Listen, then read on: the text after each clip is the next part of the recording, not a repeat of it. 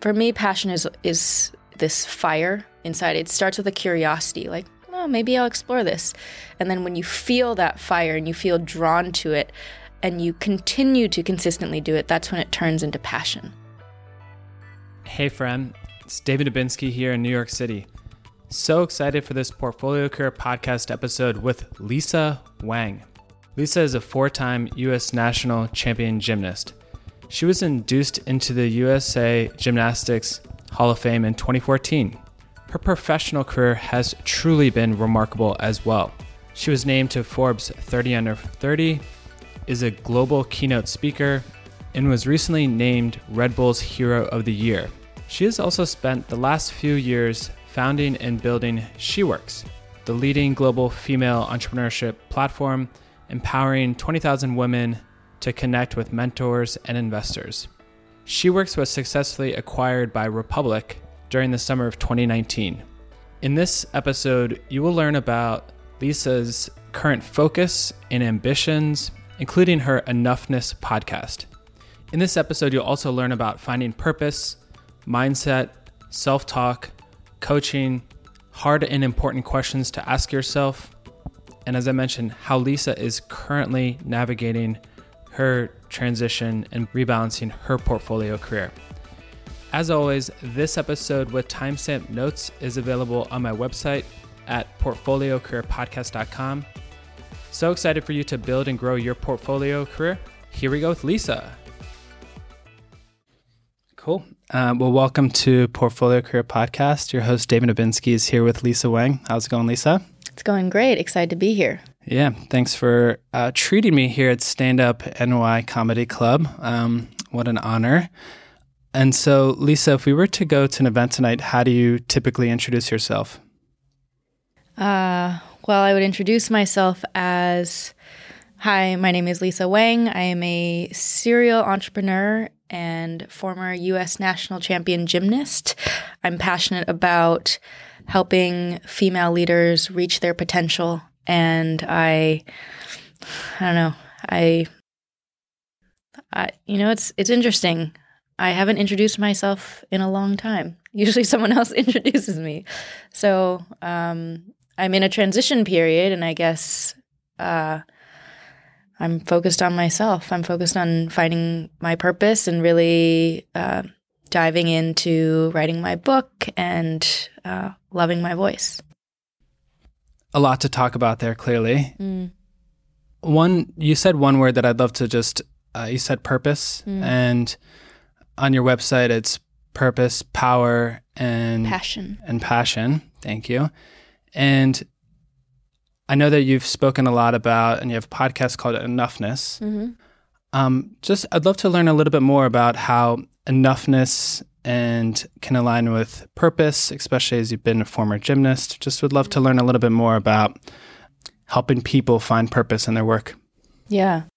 It's funny because even your first question of how would you introduce yourself, the fact that it caught me off guard has already made me think why I was caught off guard by that. And I think, to the point of enoughness, the whole concept of it is to humanize the process of becoming a leader, because I think too often there is this dominant narrative about greatness and killing it and crushing it in life and being great. And I thought, well, how can I be great if I don't even feel like I'm enough sometimes?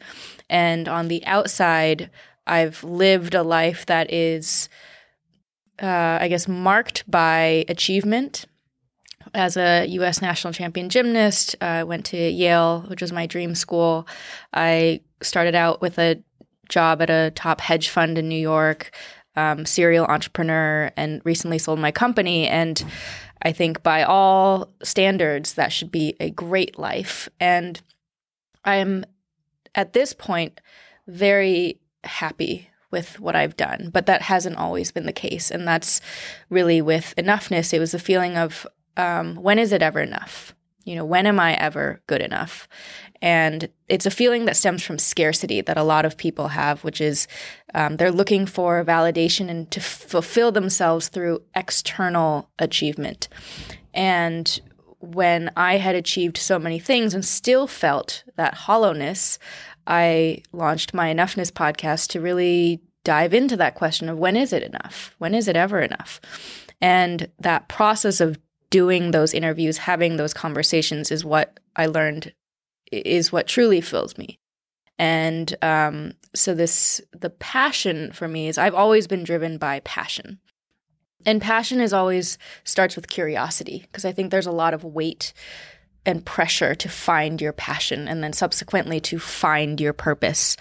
And for me, passion is this fire inside. It starts with a curiosity, like, oh, maybe I'll explore this. And then when you feel that fire and you feel drawn to it and you continue to consistently do it, that's when it turns into passion. Because I think oftentimes we're also passionate about the things we're good at. And that's totally fine. And that's actually where you should go, because you should follow your strengths. And then when you follow your passion consistently enough, I think that's when you find your purpose. For me, that purpose is really elevating female leaders. I think the female voice is not heard enough. The full expression of what a woman can be as a leader, as a mother, as a as someone who, if they choose not to be a mother, as someone who's single or someone who's in a relationship, like there's so many ways to be a woman, and it's been limited in the past. And so when I said that I'm focused on loving my voice, I think it is the act of learning how to love the full expression of myself to be able to set an example of what other women could be as well, and giving that permission to really step into your full power. Mm-hmm. And as you've mentioned here, and as being a Hall of Fame gymnast, I've come to think of you as an expert in owning one's internal thoughts and in self-mastery. Would love to just learn a little bit more, maybe some examples that somebody can improve internal self-talk. Yeah. As someone who's naturally been introverted my entire life until I learned how to chameleon into an extrovert for entrepreneurial and business purposes, I think I spent a lot of time with my thoughts growing up, and if I wasn't in the gym training, I was in the library and read probably the entire young adult section of our local library. And I have always had pretty self-deprecating internal dialogue. And it wasn't until I think, this process of facing this, like the root of the lack of enoughness, questioning it and not being afraid to really observe that. It was that continual perseverance to look at it and ask why that I think ultimately helped me overcome it. Because when you think about your fears, for most people, it's fear of failure, it's fear of social rejection, it's fear of what other people think, it's fear of letting other people down. All of these fears are tied to what other people think about you. And most often those people are irrelevant, truly, to you. And for me, the process of finally learning to switch from self-deprecating to, let's call it self-loving talk, there was a trigger point for me when I saw actually the way a ex-partner talked to himself in the mirror. And he told me that every morning he would go in the mirror and he would say, "You're going to crush it." He's like, "You're going to make money. And you rock." I was like, wow, that's so interesting, because when I look in the mirror, I notice, hair is in the wrong place, or my skin's breaking out, or flaws. And I thought to myself, well, how powerful would it be, and how different would my life be if I was able to talk to myself the same way that he spoke to himself? And that's not something you can do overnight, but first, just being aware of it, right?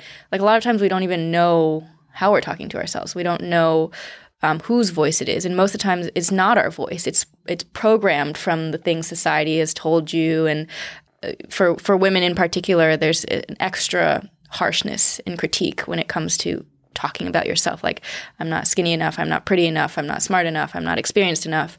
And I gave myself a challenge. I was like, I'm not going to, every time I catch myself saying that I'm not enough, how do I just notice that and turn that around, right? And question if that's really what I think. Is that really my own voice, or is that someone else's in society's voice?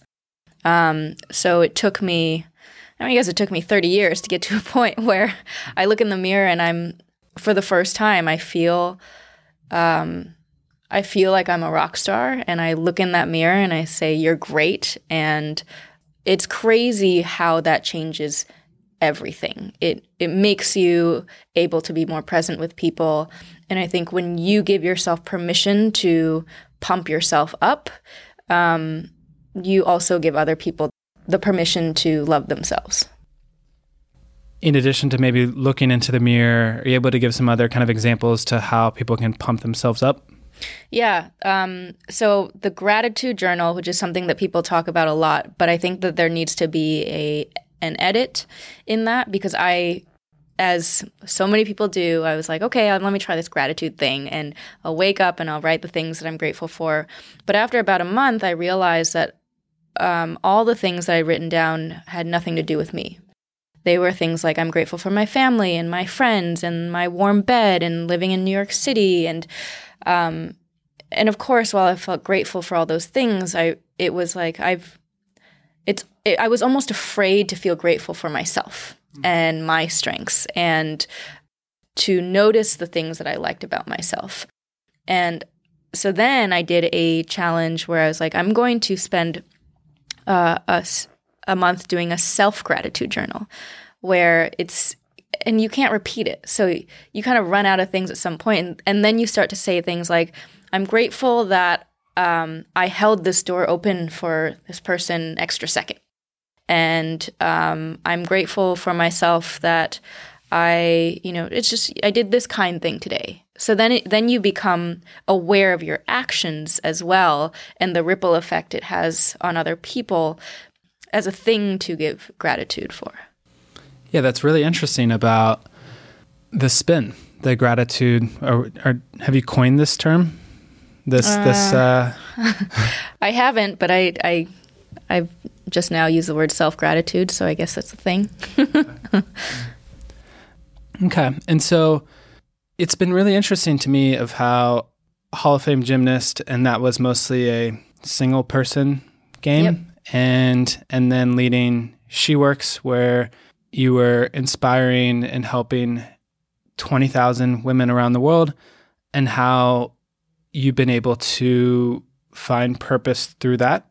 For somebody that is trying to find purpose after they've kind of helped, at least pump themselves up a little bit, any ways on how someone could find a little bit more purpose in some of their work?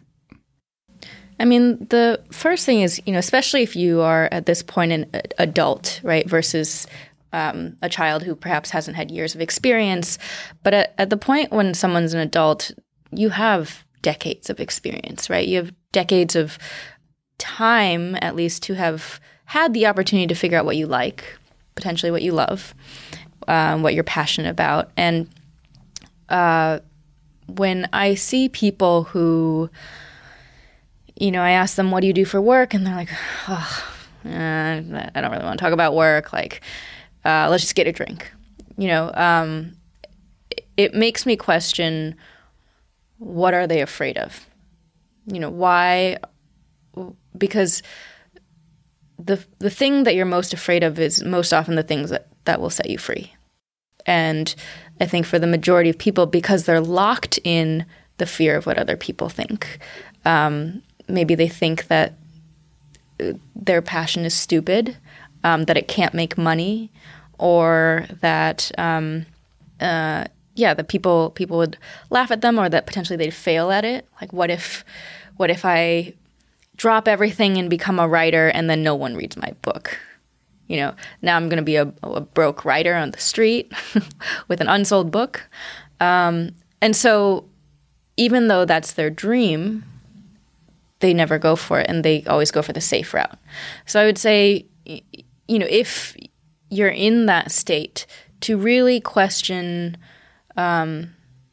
if this is the life that you want to continue leading. And if it's not, then like being really honest with yourself about what you like to do. What would you do if you didn't have that fear, right? If you weren't afraid of not making money for a little bit, if you weren't afraid of what other people would think, like what is it that you would actually do? And I think therein lies the thing that you could really be passionate about and where your purpose could be. Okay. And then what's really interesting to me also is while you were with She Works, and why another reason why I was really inspired by a lot of your work was it just seemed like you were doing all these different partnerships and Red Bull and Delta, and would just love to learn a little bit more about how people can kind of bolt on to things that they were doing. Any thoughts on kind of making yourself, like taking ownership of your career and really developing skills and projects around you? Yeah. Well, I mean, a lot of those big things came in the past year. Those partnerships, the awards, the press and recognition. And the reason it came in this past year, I think, is because I stepped into my own enoughness, right? I stepped into my own power. And not to say that I am, like, I don't think I'm 100% there. I don't know if we're ever 100% there.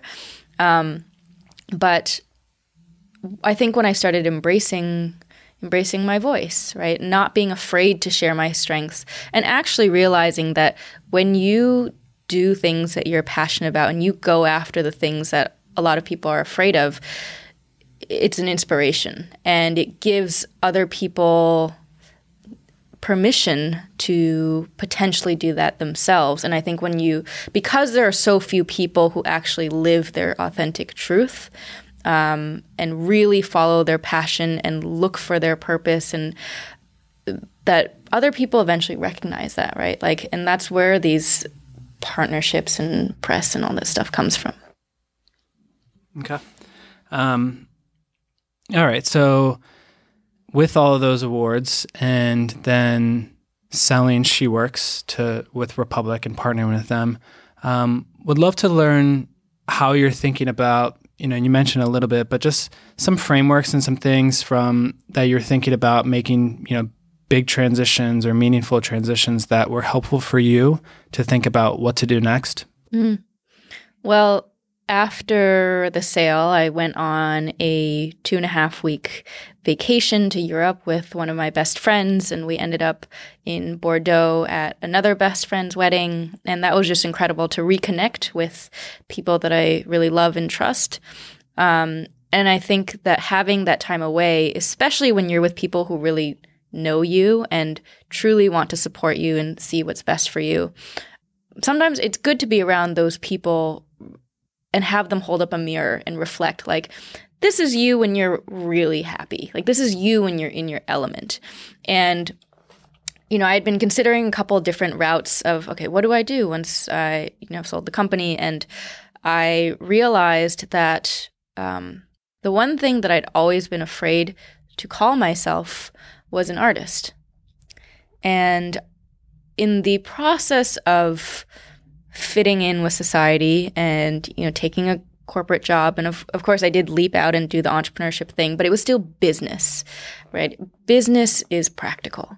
Being an artist is impractical. And there were studies actually that showed how, I think like when kids first enter school, like kindergarten, the teacher asks, like, how many of you consider yourself an artist? And, the majority of the room raise their hand, but every subsequent year, like by the time you're in middle school, you just have either no one raises their hand, or if they do, it's like very hesitatingly because they know that they'll be judged. And then someone will say, well, like, how are you going to make money? How are you going to make a living as a creative?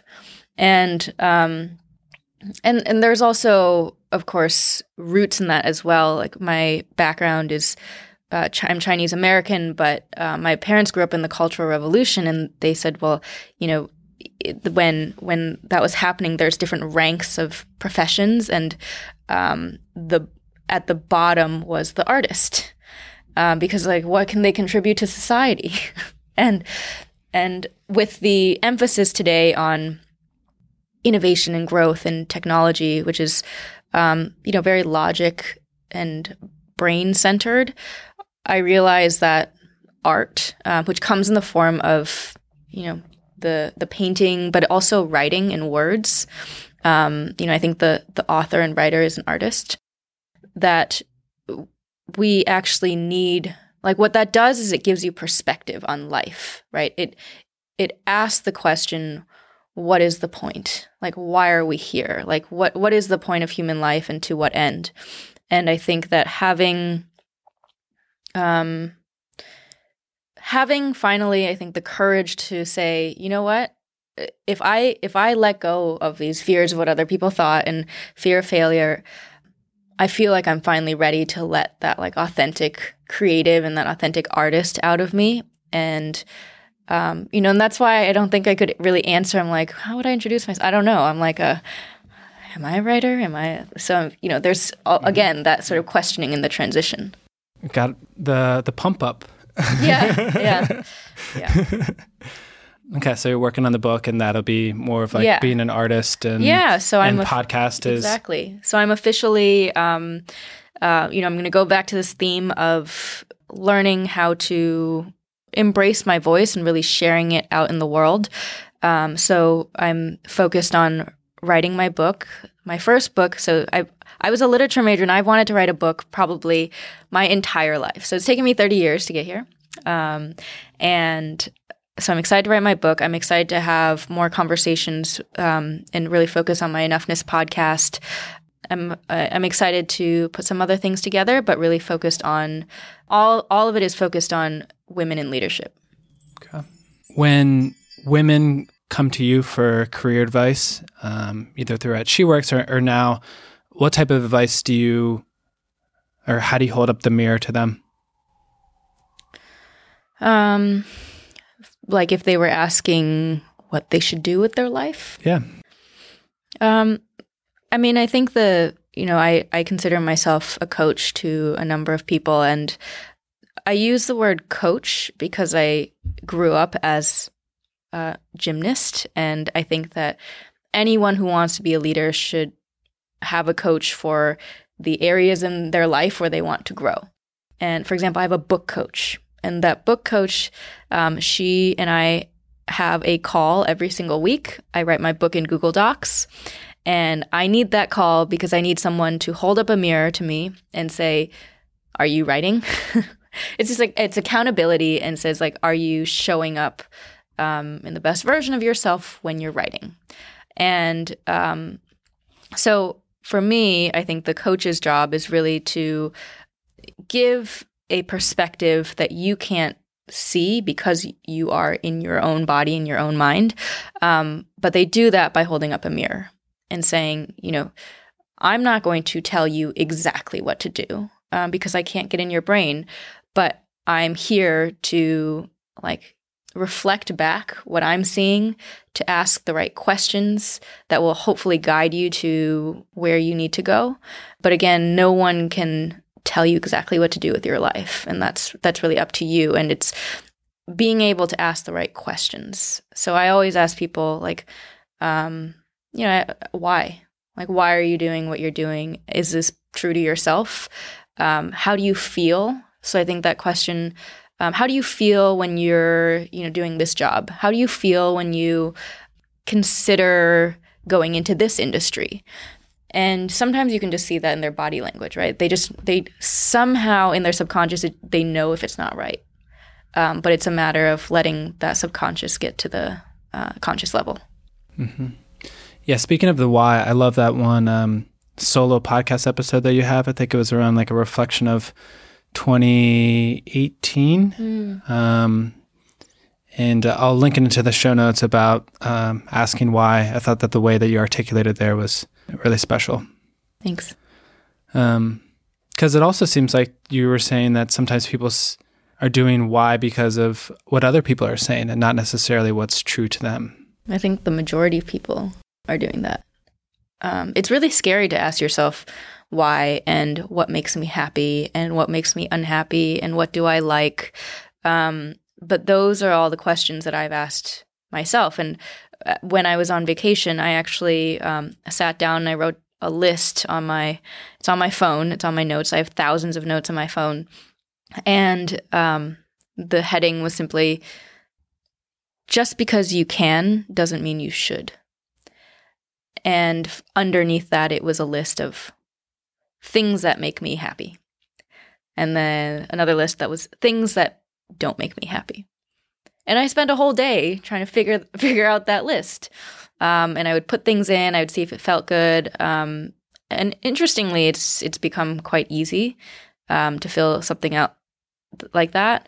In the past, it wouldn't. And I think when you have a list like that, a lot of times people are like, well, I think, avocado toast makes me happy, or cars make me happy. And I wrote things like, great one-on-one conversations with interesting people make me happy. And on the flip side, things that don't make me happy are shallow conversation and conformity and incompetence. And like, those, I was like, I openly admit it. I'm like, I don't like those things.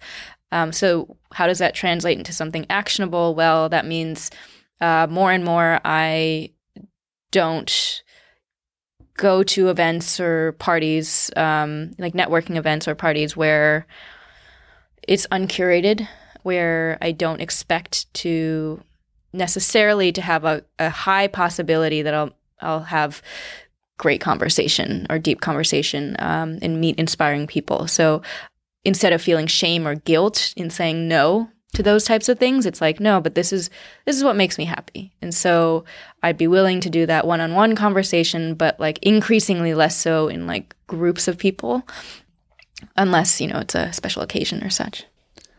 Well, this is a really inspiring one-on-one conversation for me. I hope you feel the same way. And is there anything else, Lisa? There's a lot of things. What would you like to know? Anything else related to confidence, motivation, people picking themselves, helping them find purpose, any other either projects that have been people or things that have been really helpful to you that maybe you haven't gotten voice to in the past? I think that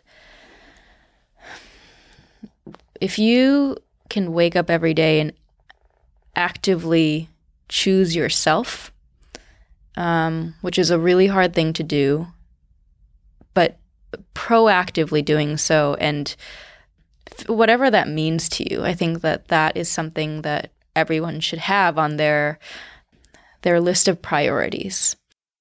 And it took me a long time to realize this. I think perhaps because I come from, an immigrant family. We didn't grow up with much money. In that sort of mentality, when you don't have the financial freedom to do whatever you want, and you grow up like that, clipping coupons and like trying to find all the discounts, and it does breed a scarcity mindset around your own worth, right? And I do think that for especially a lot of women, I don't see money as the end goal, but it is a means to living a free life, right? Where you're not beholden to certain things. And women in particular seem to have a lot of shame around money, which I think is also ingrained through society. Like we've only recently really been embraced in the workforce, but also for immigrant and poor families. Like if you've grown up like that, you have this feeling like it could be taken away from you, like that you don't ever want to go back into what it felt like before. And one of the things that you don't learn is how to invest in yourself and to put a value on, like, things like the clothes that you choose, the way that you groom yourself. And I think for women, there's also a higher standard, right? And it took me, a long time to realize that self-care and like self-love, and how that is reflected in both the boundaries you put around yourself, like who you choose to surround yourself with. It reflects in how you spend your time, your morning and evening ritual, like the clothes that you choose to wear. It all does reflect into you mentally. I always said like, oh, it doesn't really matter. Like, they're like the clothes.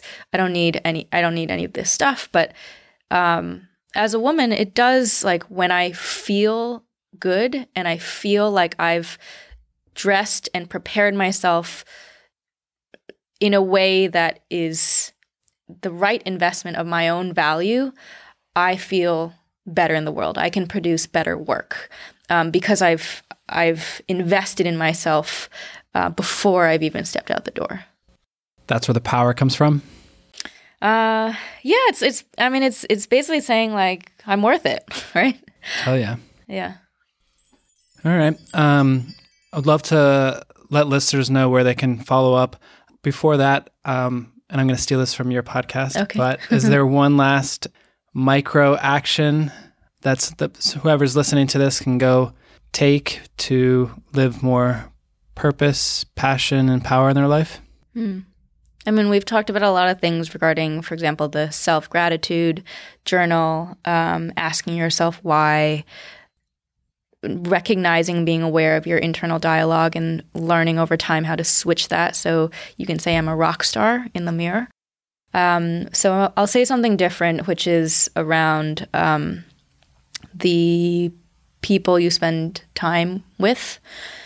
And as someone who's been kind of a hyper networker in my entrepreneurial phase and going to all these events and conferences and meeting so many people, that, at the end of the day, I kind of, especially with my birthday coming up, every year I write a list. I'm like, okay, who would I invite to my birthday? And what I do is I create a note and I'm immediately just start listing the people that come top of my head. And those usually are also people that like I've texted recently. And there's usually just, under 10 people that automatically come to mind. And then there's like, after that, I'm like, well, maybe I should, have more friends or something. And then I reach out and I'm like, okay, tier 2 of people where, well, I saw this person recently, like, I really like them. I'll put them in here. And then at some point you're like, well, if I'm inviting this person, I may as well invite like everybody. I may as well just create a Facebook event and then like send it to all of my thousands of friends on Facebook. But really it was like, if I trimmed, and I say kind of like trim the fat, right? And you focus on that core group, it's like, are these people that I could say anything? Like I could have a breakdown, I could be emotional, and they wouldn't judge me and they wouldn't think differently of me. And in fact, they would support me and they would help me get back to wherever it is I wanted to go. And I think taking the time to realize and to figure out who are the people you're spending the most time with. Are they the right people? Are they bringing the right energy into your life? Are they supportive and pushing you to find your passions and your purpose? Are they lost in their own like lack of purpose or negativity about work or the relationships? Because I just think that at this point in my life, I have no time for people with negative energy. I have no time for people who feel insecure and then use that insecurity to cut other people down. It's just not a space I want to inhabit. It's not the type of energy I want in my space. And I think that, this goes back to investing in yourself, right? Like if you're going to find your purpose, you need to be around the right people. You need to be around people who will actively support you in championing you going after your passion. And if you have that group of people, doesn't necessarily have to do with the amount of time that you've known them, that will make your journey much easier. Love it.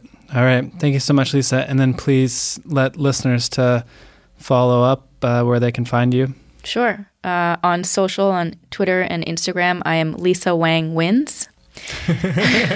I mean, I was like, call it what it is. I'm a winner. And my website is lisawang.co. You can find the podcast there. And of course, the Enoughness podcast is also on iTunes. Great. Thank you so much, Lisa. Really appreciate it. Thank you. Hey, Fram. This episode with timestamp notes is available on my website at portfoliocareerpodcast.com.